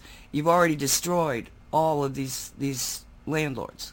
Right, and, so their mortgages, go into default, and the banks take the properties, and then guess who buys it up cheap? This is the same old story over and over again of engineered crashes by the elite who then, buy up the world for a song after everybody loses their shirt. Go back to 1815 and the Battle of Waterloo and Wellington and Napoleon and, the financial markets in England are in panic. What if Napoleon defeats Wellington? The whole empire is going to crumble, and the securities we bought, which are called consols, are going to go to the rock bottom, and we're all going to be ruined. God, tell us what's happening in Waterloo. We need to know the outcome of that battle. Well, let's just say the controlling financial family that everybody watched, and, we all know who they are, they had the best intelligence, the fastest horses, the fastest boats. They had the guys on the front lines as Napoleon is fighting Wellington. And they get the word of Napoleon's defeat an hour before everybody else. And so all the markets are watching. They're standing in the exchange in London watching the one guy who's going to know which way is he going to go. And he signals, sell, sell, sell the consols, which means, holy crap, Wellington has lost. Napoleon's going to sweep over Europe. The British Empire is done. Jesus, let me sell while I still can. And those securities crashed to the absolute rock bottom. And 15 minutes before the news came, the real news came of Wellington's victory over Napoleon, that family bought up England for a song. Thousands of people were ruined, and they bought basically, their own official biography, which you can't get anymore because they realized it was a mistake to let it be authorized. The official biography of that family states that on that date in 1815, the wealth of that family was multiplied by a factor of 1,500 times. And it's the same old mechanism. Seen it with the landlords now. We saw it in 2008. We saw it in 1929. We saw it in 1907. We saw it in 1872 with these panics. This is what happens when there's a so-called panic. The people who don't know get screwed, and the people who set it up buy the world for a song. So, yeah, but now people know about it, and they didn't before. This is the thing. This is the revolution. This is why I'm encouraged, is that the internet, try as they may to control it. So we're sitting here. Okay, we're sharing to a small audience. Much bigger audience if we hadn't been deplatformed, if, YouTube and Facebook, etc. But it's getting out there. Whereas Not really. We've had a double in our listenership since we got banned from YouTube. Oh, all right. Yeah, that's a bad thing, right? Everything they do blows up in their faces. Yeah, over and over. And it's funny because I've got another sister. I come from a big Irish Catholic family. I've got two sisters. There were 7 boys in a row before we hit a girl, then a boy, then a girl. So the first sister, my sister Sarah, she's an RN in the Portland, Oregon area, lives across the river in Washington State. As I think I shared, the governor of Washington State went into lockstep with the cabal-controlled governor of Oregon across the river and said any medical worker who refused to get vaccinated would lose their license on September 1st. As 30 years of service as an RN, and my sister's going to lose her license because she refuses to partake in an experimental biological agent. And she was saying, well, I'm not doing it. I'm going to file for an exemption, a religious exemption. We'll see if I get it. I need to circle back to her. I'd love to have her on the show, in fact, if she's willing to talk. And so God bless my brave sister Sarah, who, by the way, coincidentally has a very strong spiritual life. And I have another sister. And I had a conversation, this is like 2-3 years ago, before all this hit. And I was trying to explain to her, she's like, Michael, what is this work you're doing? What is this Templar thing? What is this human rights thing? I mean, like there's some evil conspiracy to depopulate the world. And I said, well, here's the evidence. Here's their own statements. Here's the previous, and she said, Michael, if they wanted to just kill us all, it's not that hard. They could just kill us. And I said, no, slow down a second. There's 8.5 billion people in the world. And in order to, I mean, they've tried many different ways, you know, and pandemics and war are the primary means by which the evidence indicates this is intended to be accomplished. You know, AIDS, SARS, you know, swine flu, whatever they can try to make fly. And so I just wish I'd been able to say to her, okay, little sister, here's what's going to happen.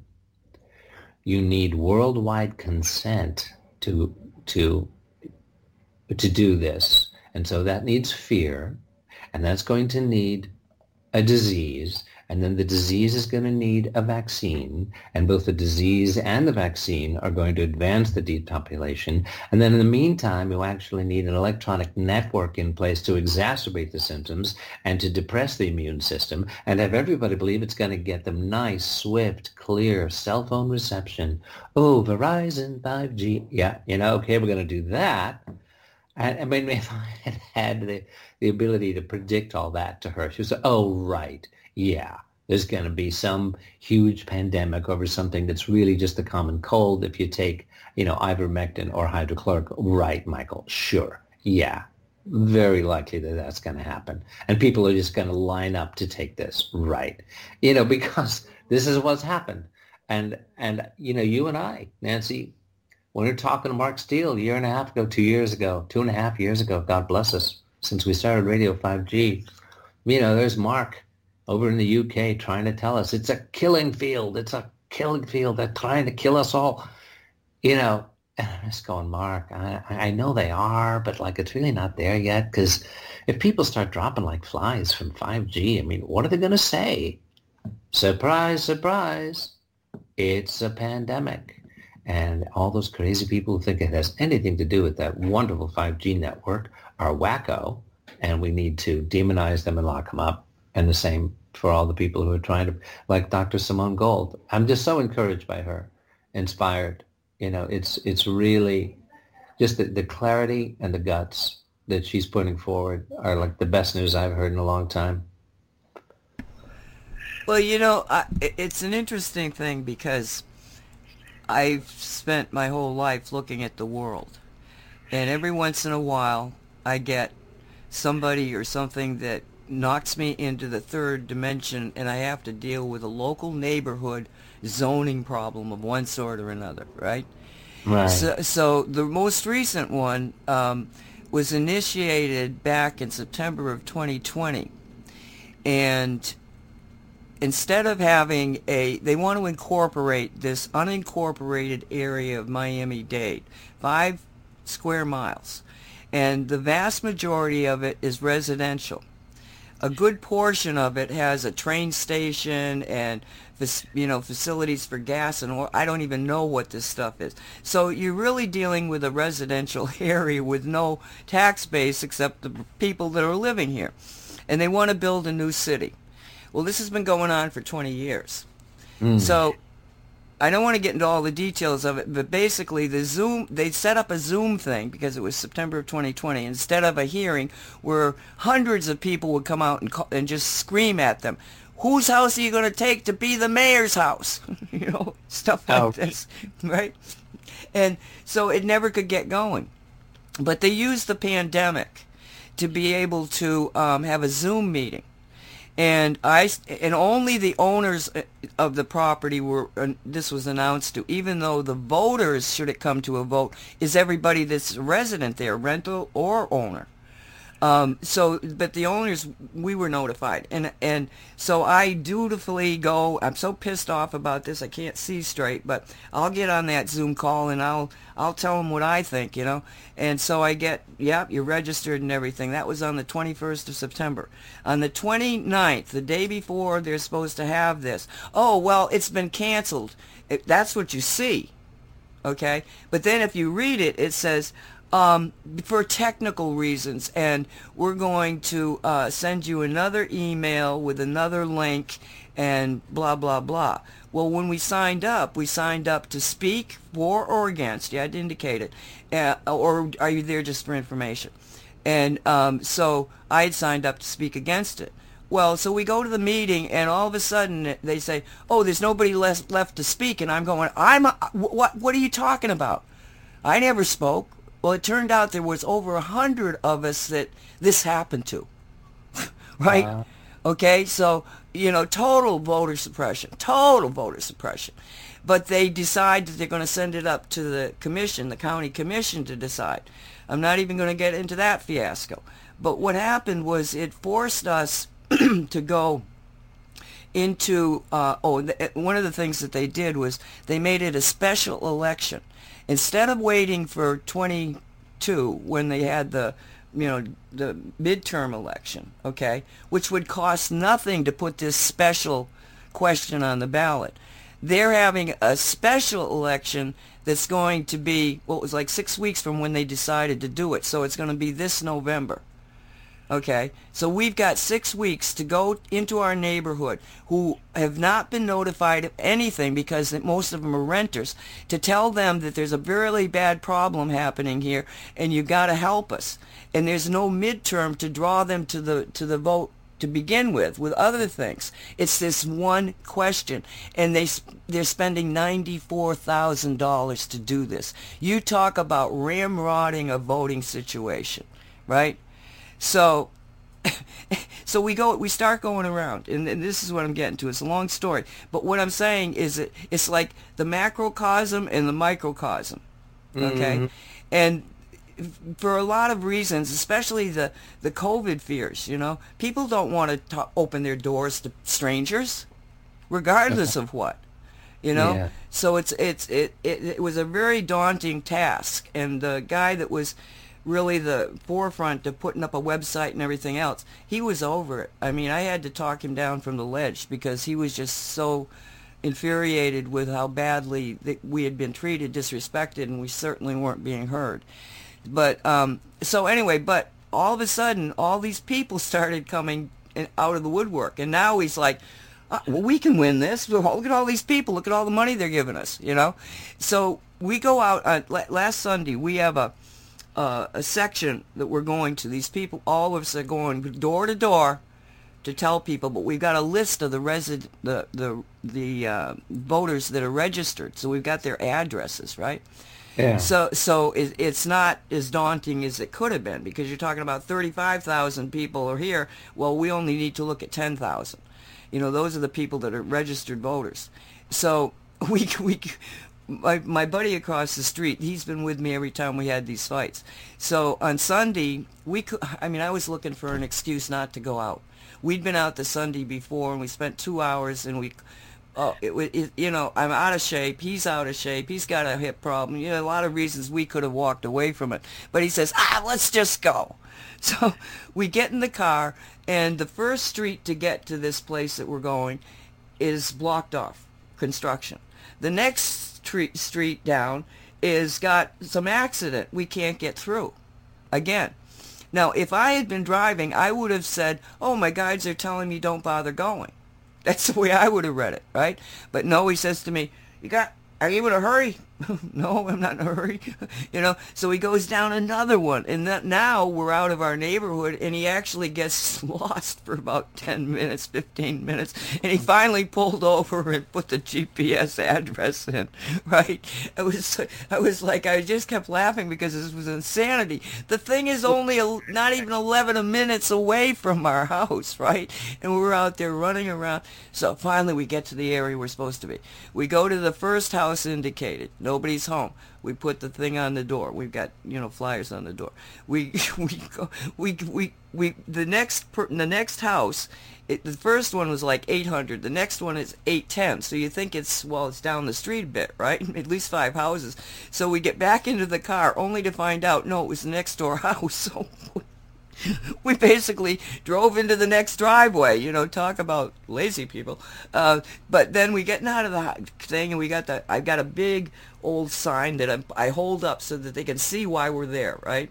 It's one of our signs. So I'm out there, he pushes the button, and I'm telling you, the woman jumped out of her house.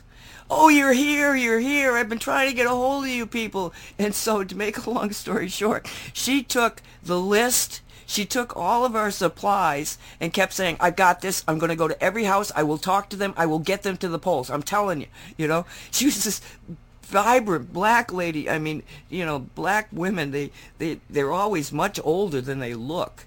But she was young and full of energy, and I was just so much in love with this woman that it just jumped out of her house and took all this work away from us, and so we went home.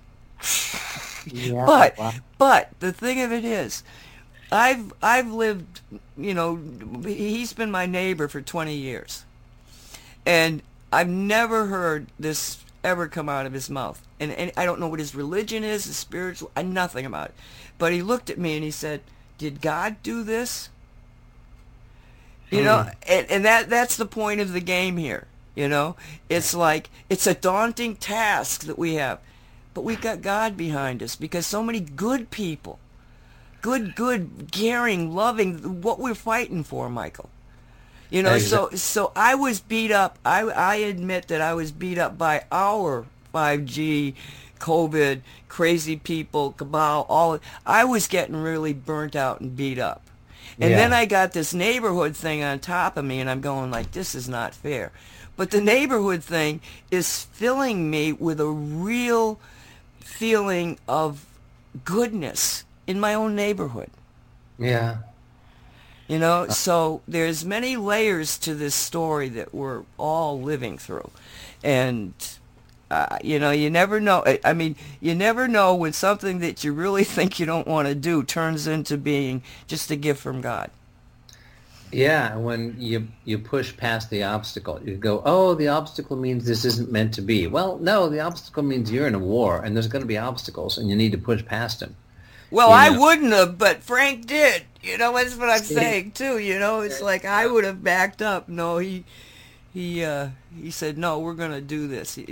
So yeah, there's a wonderful scene, Tom Hanks movie, Julia Roberts, Charlie Wilson's War. You know that movie? No, but you've mentioned it before. Okay, yeah. So it's about this congressman from Texas very obscure congressman who happened to be in a committee that allowed him to spearhead the effort to get weapons to the Mujahideen when they were fighting the Soviets in Afghanistan, right? And he basically, this obscure congressman from Texas, Charlie Wilson, totally turned around the war in Afghanistan and defeated the Soviets. And it was the crumbling of the Soviet Empire. And then the next thing you know, the Soviet Union dissolves, 2-3 years later. But it's a great movie, fantastic script. And so he's, Charlie Wilson is this scandalous congressman. He's a fantastic character. Tom Hanks plays him. And, he sort of womanizes and he drinks and, but he's got his little district in Texas that keeps reelecting him. And in one scene, I think he's talking to Julia Roberts about, it's like, well, Charlie, what kind of control does your committee have? And he says, well, I'm funded. I'm Israel's man on the hill. So we don't have any Jews in your district. And he says, no, I know, but then he starts to explain, I want to tell you a story. When I was 12 years old, I had a dog in my little town in Texas, and I loved my dog. My dog barked a lot. Neighbor across the street, he didn't like my dog barking. And one day, he put out a nice piece of red meat for my dog with ground glass in it. And I had to watch my dog slowly die in agony because this guy across the street didn't like my dog barking. And it just so happened that that guy was running for re-election as the sheriff. And I went around on my bicycle all through that little town, especially to the black folks. And I said, see that man running for sheriff? He murdered my dog. He killed my dog.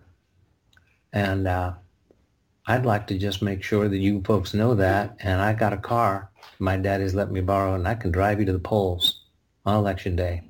And he spent all day long on Election Day driving those folks to the polls. It's like what you're talking about. Your lady gets the flyers from me, gets the signatures. I'm on this. And he said, and that man who killed my dog, he lost by 12 votes. He said, and that is the day that I fell in love with democracy.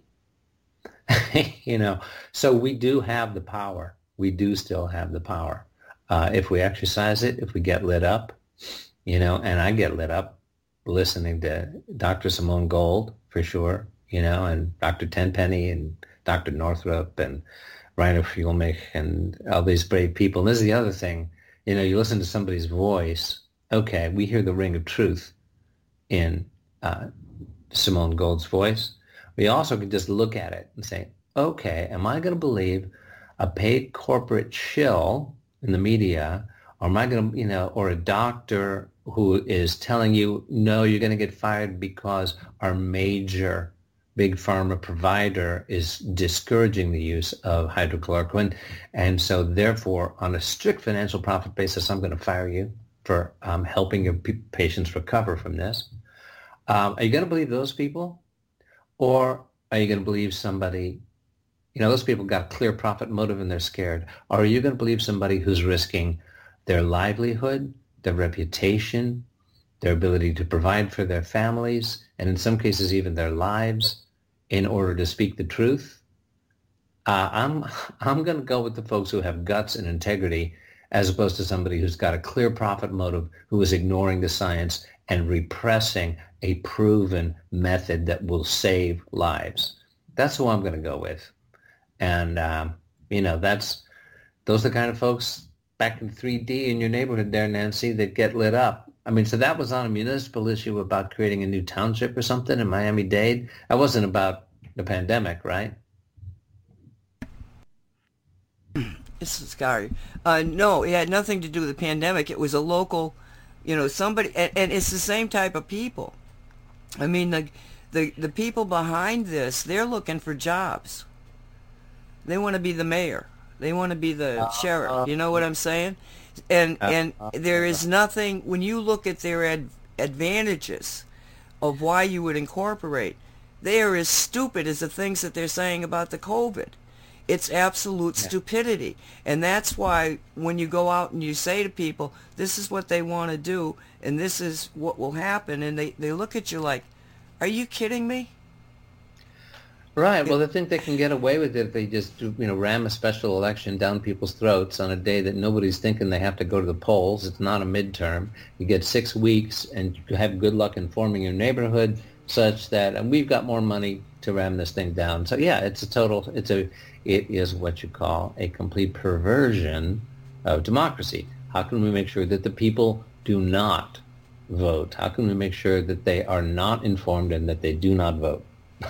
That's been the principle of oligarchy basically for all time.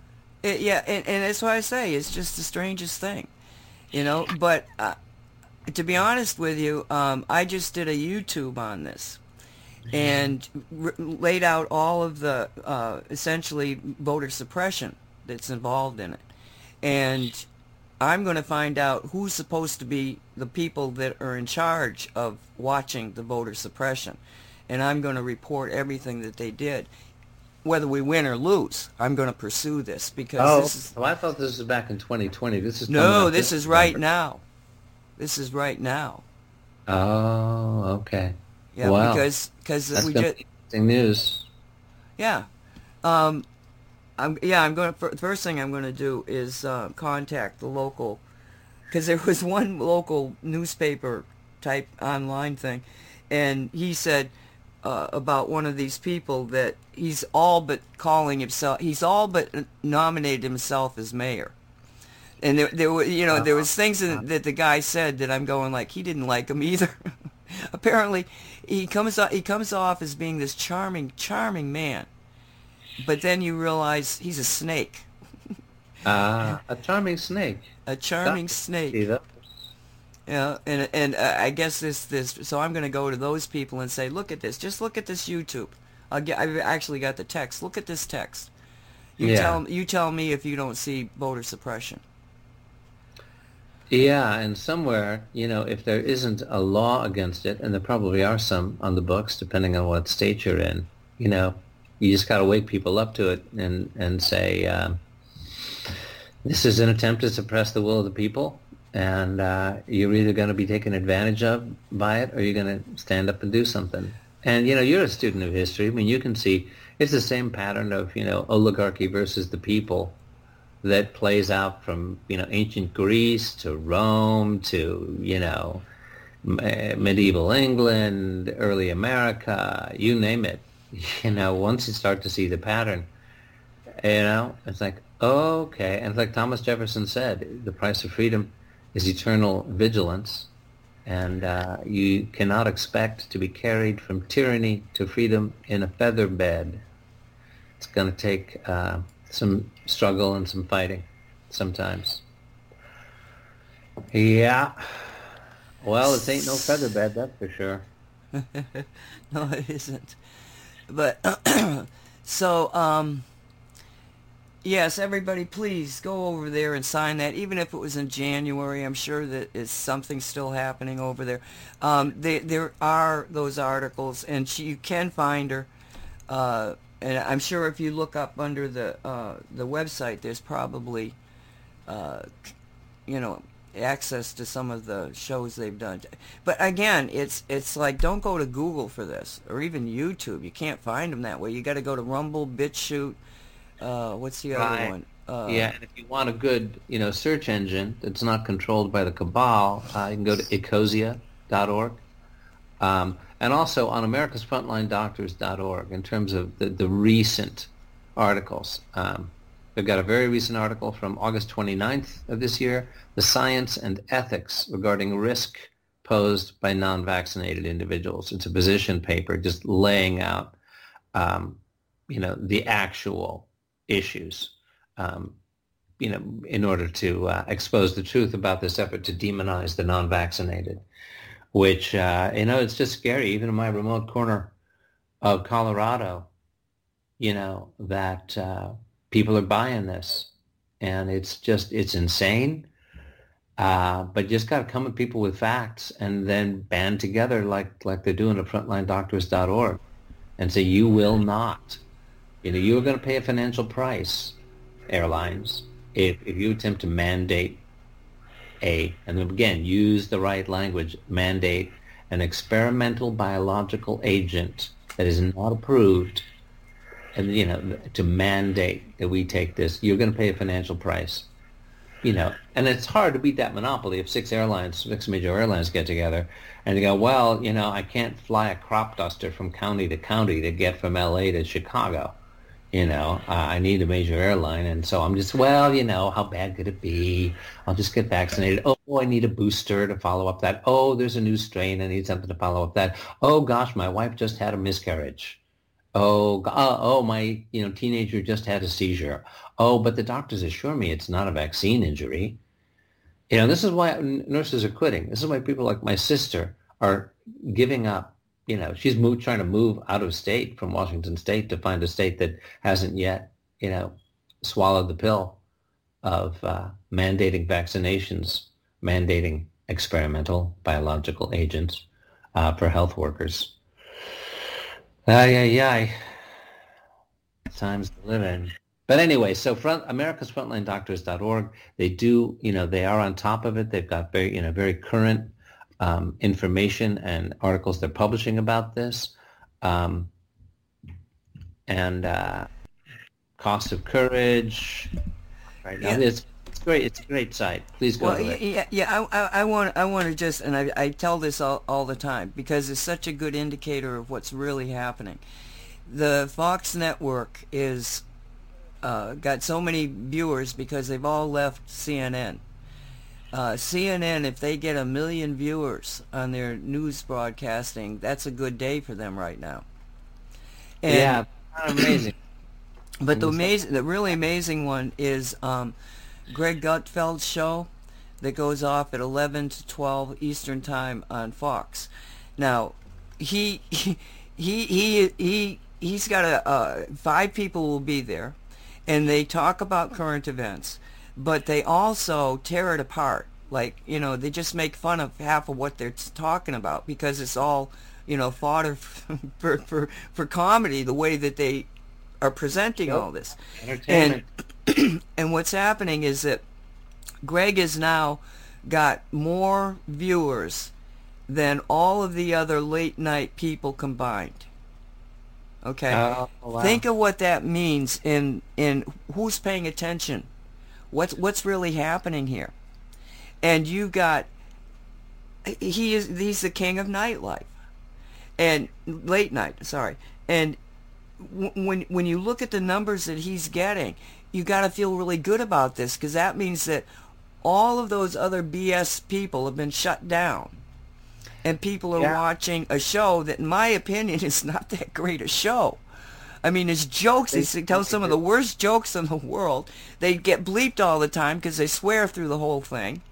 You know, it's just like nothing you've ever seen before on television, and people are just watching him.